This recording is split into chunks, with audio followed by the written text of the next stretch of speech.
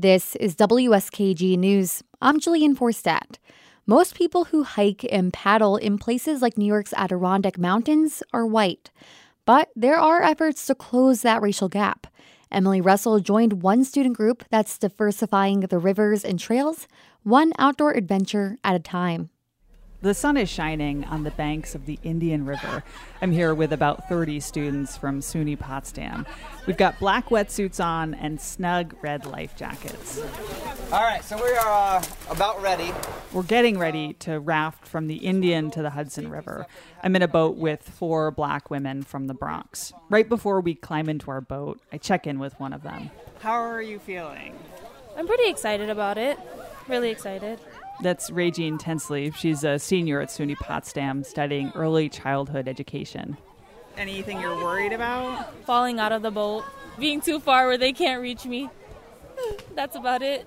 Tinsley and these girls are way outside their comfort zones. They've never gone whitewater rafting before, and none of them know how to swim. Still, they wade into the cool water and climb in. We begin to paddle, and our guide, Chris Makowicki, gives us a preview of the day. So we'll be going through the Hudson River Gorge Wilderness Area. So it's the deepest part of the Hudson. It's also the most narrow. So the water will funnel through that. And we have a couple of Class 4 sections. Class 4 rapids are pretty hardcore, so this day is not going to be easy. Within a few minutes, the water starts to churn. Makowicki yells out for us to paddle forward 3 strokes. 4-3! 4-3! Water is sloshing into our boat. We drop down into another rapid, and the boat lurches. In an instant, one of the girls, Osiris Alvarez, is knocked overboard. Remember, none of these girls know how to swim. We were told ahead of time that if we do fall in, we should keep our feet up and hold on to our paddle. And Alvarez does both. Within seconds, our guide grabs a hold of her and pulls her back in. Were you scared? I was scared. I was like, oh my God. I was like, feet up, feet up. And then I felt him pushing me up. So yeah, it happened so fast. But it was fun, you know? Alvarez is completely soaked. She's just been pulled from a rapid, and she's smiling. The other girls are too. This moment is what today is all about. Getting students of color outside, building up their confidence, and showing them that they belong out here. Clifton Harcum says for people of color, especially from the city, getting outside can often feel out of reach.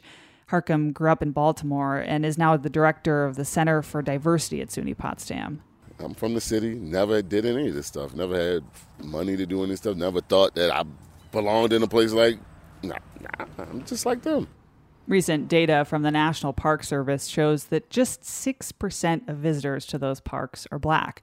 Harcum feels that in the Adirondacks. He loves hiking, but he says he's often the only black man out on the trail. So he teamed up with the Adirondack Diversity Initiative and a few other agencies and started organizing outings for the students of color. Through that program, which is called Live Now, he's taken them ice fishing, sledding, and now whitewater rafting.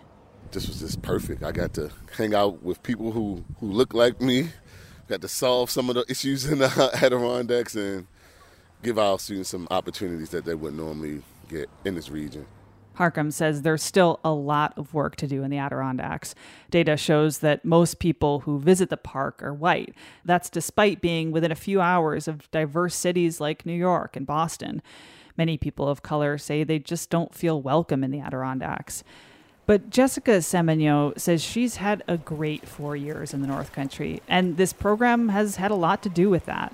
Coming here was like one of the best decisions I personally have ever made, because now I could tell people that I did this. I'm excited to tell people that I went whitewater rafting or ice fishing or even went on top of a mountain. Semigno is a senior. She's majoring in community health. She says these outdoor experiences have helped her build up her confidence. They've shown her what she's capable of. I want to get more experience outside now because this is really fun. It actually pushes me out of my comfort zone. As we wind our way down the Hudson, the girls are now paddling in sync. We hit another big rapid, and the boat is just full of laughter.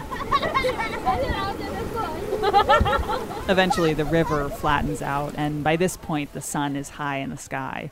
The girls are cheering each other on to jump in.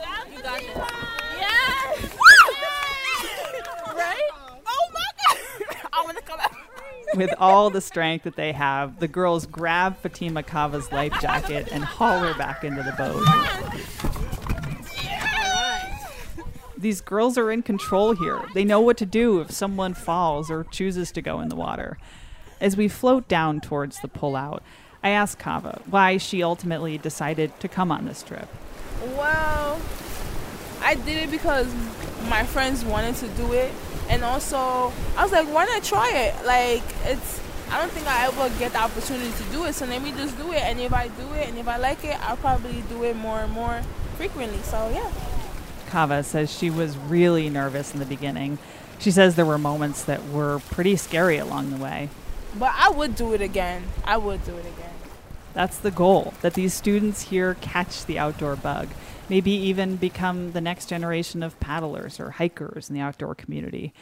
On the Hudson River Gorge in the Adirondacks, I'm Emily Russell for WSKG News. This is WSKG News.